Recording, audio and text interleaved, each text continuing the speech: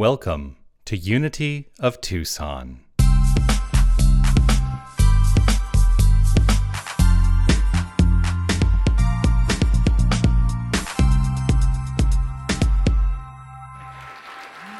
Thank you, Charlie.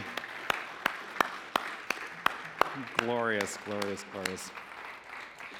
I love that we are opening up to other voices that are not just mine. For a year, it was kind of like the Jonathan Show, right? Yeah. So grateful to have you here. Thanks for being here. I was telling Charlie, so this is incidental. This is actually not part of my message today, but I was telling Charlie before service started today that particular song, Spinning Wheel, used to be in my audition book when I was an actor living in New York. And it was like, well, what would you ever use that for? And I said, well, at the time, all the casting directors wanted you to have songs from every single decade in your book. And so that was mine from the 60s. Yeah, and I loved singing it when I would get the chance, which was pretty rare, but loved singing it. Yeah. So what happens when your administrator at your church, as the senior minister, you have an administrator at your church, and he asks you, so what is your message going to be on Sunday? He asks this in the middle of the week, because he puts together the marketing material and everything, right? It's like, call it the Grand Exchange. Actually, I said, call it the Great Exchange. And he said, I think you should call it the Grand Exchange. And I said, okay, that sounds good. Call it the Grand Exchange. And then I think about, what does the Grand Exchange mean? I think about that for the rest of the week. And, I get these ideas and flashes and thoughts and things and everything, and I keep going through. It's like, then I get to Sunday morning when I wake up and get to the church by 6 on Sunday morning, and that's when I actually sit down to write my thoughts, my notes on what I want to present on Sunday. And I think to myself, the Grand Exchange is not right.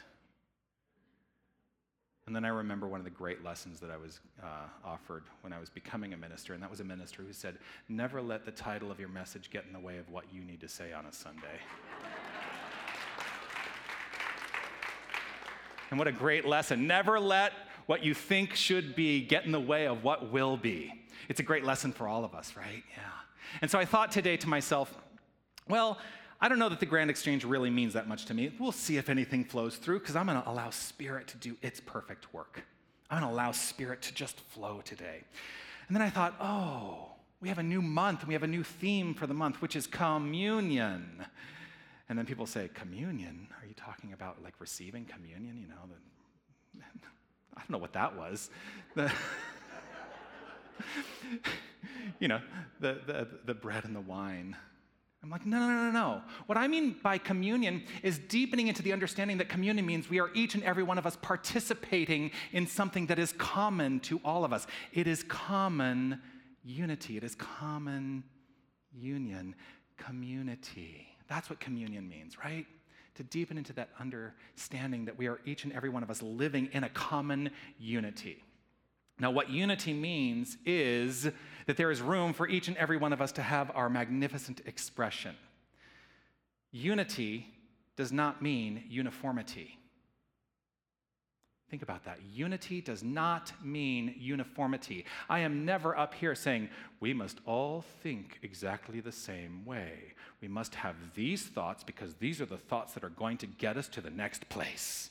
Because that's what a lot of, spiritual philosophies are thinking about is, well, what's going to happen in the next place? That's the thing I'm going to concern myself with, and we forget to live in this here and now moment. And so in unity, we suggest living here and living now, because you know what? This is it. This is it. So unity does not mean uniformity. Unity stands for each and every one of us being able to live the most magnificent, unique expression of our lives that we can, and letting go of any place or sense or need for conformity. Oh, conformity.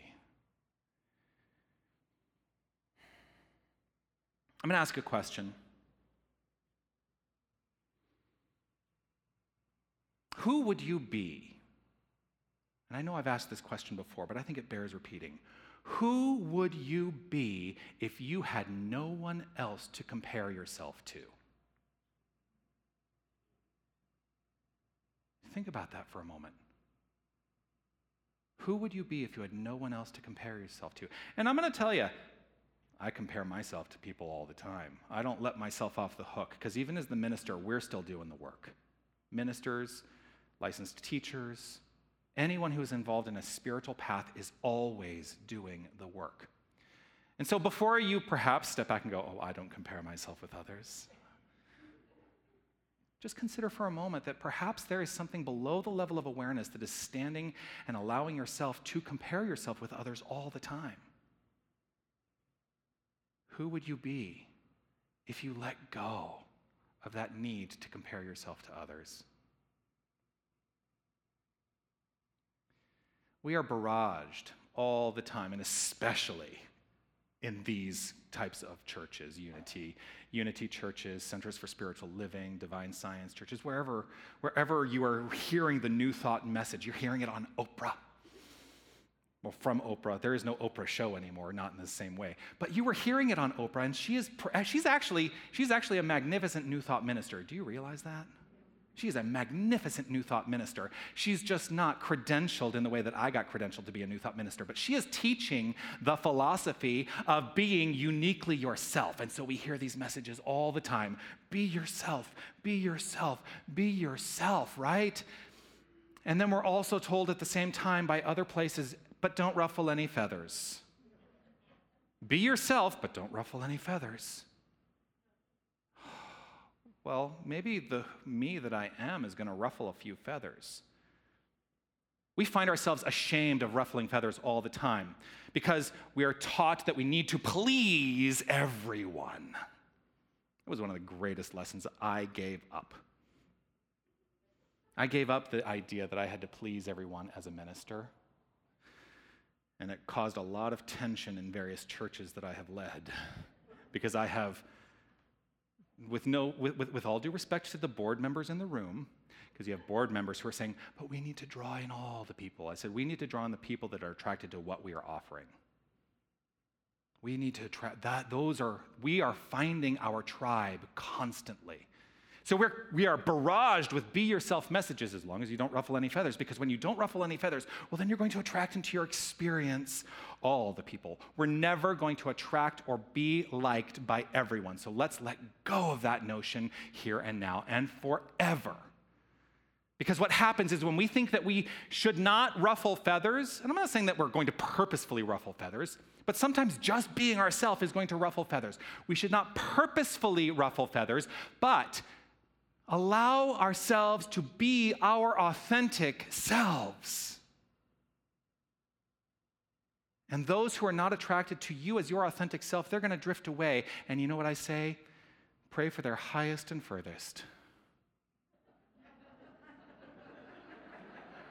They got it. There are plenty of people in my life that I have prayed for their highest and furthest. I will never deny that they are the expression of love, but it's a love in their expression that maybe I don't need to be around all the time. And that's okay. We need to stop berating ourselves all the time. So let's let that go. Let us truly live our authentic selves. What goes up must come down. The spinning wheel must go around. We are constantly living in this infinite sea of circulation, and how great is that? We're in a consistent exchange of energy, and there it is, the grand exchange. We are living in a consistent, grand exchange of energy. Do you feel it? Do you feel it? This week has been, for me, focused on a lot of choice making. A lot of choice making. One of the choices that I've really been looking at this week is, am I living in conformity and consistency? Or am I looking at life from another perspective? Am I living in conformity and consistency? These are two things, ultimately, these are two things that deter. I don't know if that's quite the right word I want to use, but that's the word I'm using right now. These are things that deter our sense of self-trust. To what degree do you trust yourself? To what degree do you understand who you are to such a degree that you do not feel the need to be conformed? I mean, many of the adversities that we face seem to be rooted in the adherence to ideas that we have been sold from others. And we convince ourselves that who we are being is our true nature, when it may not be. It may be what other people want us to be. And I'm saying today, let that go.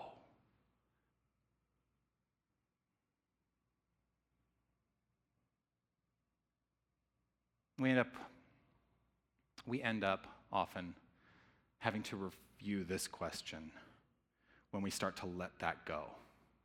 It's a hard question. But when we let that question go, when we let go of that idea that we need to conform, we may start asking the question, what am I lacking? Because I thought that I knew who I was when I was in this sense of conformity. I thought I knew who I was when I was in a sense of consistency. I thought I knew who I was. So when I let that go, what do I feel I'm lacking? And the infinite spiritual truth is you lack nothing. That's the spiritual truth. But boy, isn't it hard sometimes to allow that spiritual truth to show up as your actual experience of truth? Because we can look around us and go, oh gosh, I feel disappointed in the things that I feel that I am lacking in life. So how do we move from that place, that conscious idea of lack, into an awareness of, I am valued and valuable. I am loved and lovable. I am power and powerful.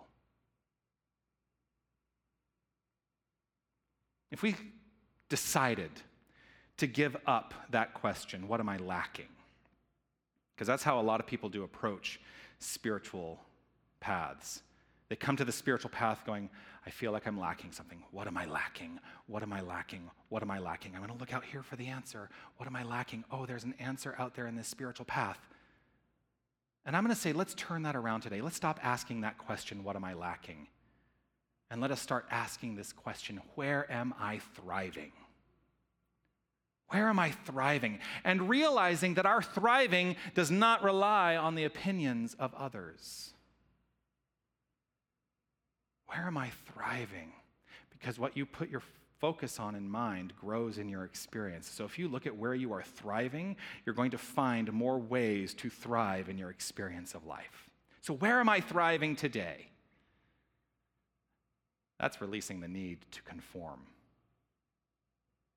Because oftentimes, what we think we are lacking, and when we ask that question, where am I lacking or what am I lacking, we are looking at it in comparison to other people. If we ask ourselves, where am I thriving? In what way am I thriving? We can let go of comparisons to others, because what others are expressing doesn't matter to our sense of love and thriving. So that's releasing a need to conform. You know, Romans 12:2. We often go to the second half of Romans 12:2 and we say, be transformed by the renewing of your minds, right?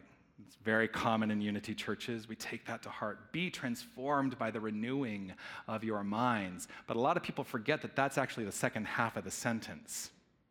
The first half of the sentence is this: do not be conformed to this world, but be transformed by the renewing of your mind. We put so much emphasis on that second half that we forget that it's a call to each and every one of us to let go of conformity, to let go of consistency, to let go of the need to please others from a sense that we are lacking in some way. If we are truly ourselves, then we can let go of that need to conform, and we are transformed. And there's no active thing that we have to make happen in the world of form, because when we are transformed in mind, the world unfolds according to that change in mind. That's the whole point and purpose of prayer. Prayer is not about trying to change God. Prayer is about trying to change the self so that we are expressing more of the God essence that we inherently are. That is being transformed by the renewing of our mind. That's the whole point and purpose of prayer. Ralph Waldo Emerson, invited us to understand it in this way. He wrote this: "Whoso would be a man," and yes, he's using gendered language, so let's move past that, because he's meaning everyone. "Whoso would be a man must be a nonconformist." A lot of this philosophy is rooted in the Transcendentalist movement, in the works of Ralph Waldo Emerson specifically, and his essay on self-reliance, to deepen into the understanding that we are the very power we seek. We are the thing that we have been seeking. That's who we are. It's our identity. That is, I always point up there because I always feel like it's going to be up there, but it's not. That is remembering who we are. At some point, I am going to get it permanently put up there. Love only, forgive everything, remember who you are. But that is how we remember who we are, by remembering at all times that we needn't conform to the ways of the world. We must express our unique selves at all times. So part of my life as an actor, before I became a minister, was rooted in conformity. You may recognize and understand what I'm about to talk about. Because I was always looking to conform myself to what I thought the casting director wanted.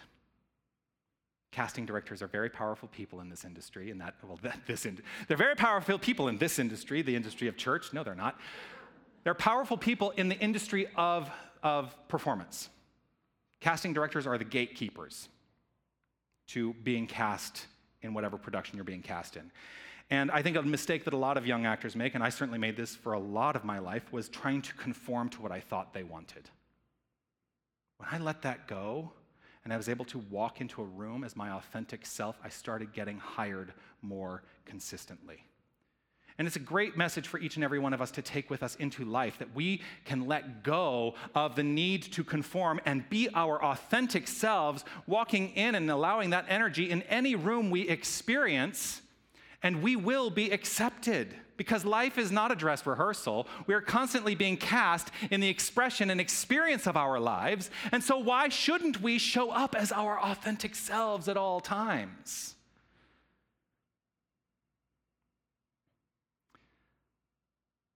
Because here's the other part of that. I would try to conform myself to what I thought the casting director wanted, but I didn't really know what they were looking for. I didn't really know. I just had an idea. Oh, well, here's what it says on the page. I think that's what they're looking for. I'm going to try to be that. Just be. Just be your authentic self. And if you are right for the role, then you will be cast in the role. And here's the thing I know about each and every one of us. We are each and every one of us right for the role of the life we are playing, because if we were not, we would not have been cast in this role.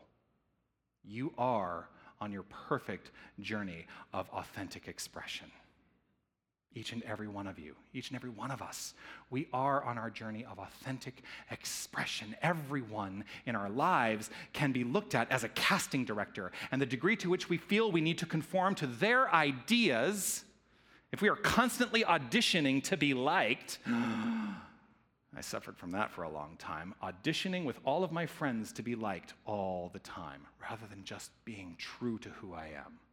Does that resonate with anyone? Like, feeling like you have to be something for someone else? It's a rhetorical question, just reflect. Let's stop auditioning and understand that we have the role of a lifetime.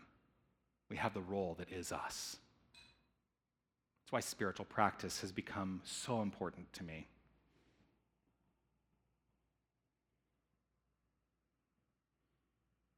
It's through spiritual practice that I learned to be my authentic self. And it is through spiritual practice that I found myself being able to understand my authentic self and translate it into the expression and experience of my life.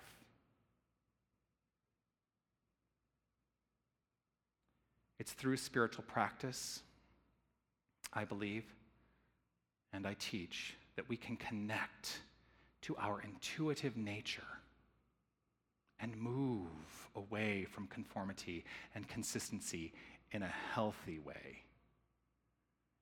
Because it's about, as Winnell was talking about, it's about understanding that which is within first and foremost and allowing that to inform the changes we make in our expression and experience. It is not about trying to change or coerce the circumstances. It is not about trying to change or coerce the experience, because that will be short-lived. It's about rehabitualizing the mind into a deep understanding of the truth of our being. That's how we transform our minds. That's how we do it. The scariest thing we will ever face, the scariest thing we will ever face is ourselves free of the confines of other people's opinions. Because if we are free of the confines of other people's opinions, then we have to own up to the truth of our being. And sometimes we may not like what we see, but you know what? If we don't like what we see, that is a clue to how we get to shift and change in mind. One of my mentors in ministry, Dr. Jim Lockard, wrote this: "Facing our own inner issues and demons is among the deepest spiritual and psychological work we do. The purpose of such deep work is to transcend the negative, fear-based beliefs that limit our expressions in life." If you are ready to unlimit yourself, if you are ready to live in that grand exchange of magnificent love and light, let go. Let go. Face those inner demons, face what needs to be faced, and know that you have the power within you to do so, because you needn't be conformed to this world. You needn't be in a space of always being foolishly consistent in this world. We are living expressions of the Most High. The grand exchange ultimately is about letting go of that sense of smallness. God is greatness on demand, a magnificent principle of life, creative force, energy, and it is expressing uniquely as you. What magnificent gift will you choose to bring to this thing called life? What magnificent gift will you choose to be in this thing called life? Please, please, please don't ever underestimate your magnificence, and please don't ever exchange your sense of unique magnificence by giving over to conformity. That's the grand exchange. Peace and blessings to you. You are magnificent.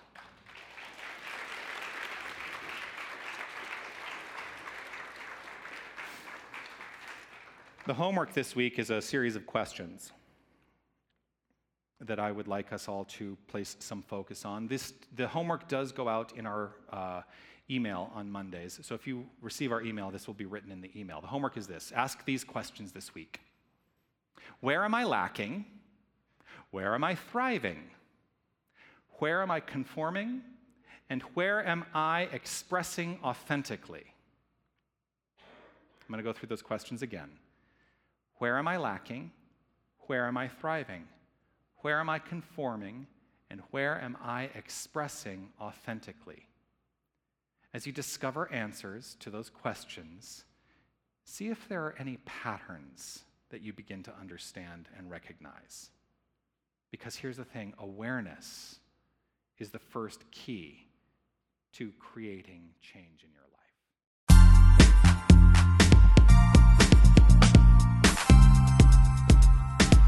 Hi, this is Reverend Jonathan Zenz, and I want to thank you for listening to the podcast of my Sunday message. Your financial support will ensure that we can continue to offer this as an option for inspiration. You can make your tax-deductible contribution in any amount on our website, unitytucson.com. Once again, thank you for listening. You are magnificent. Namaste.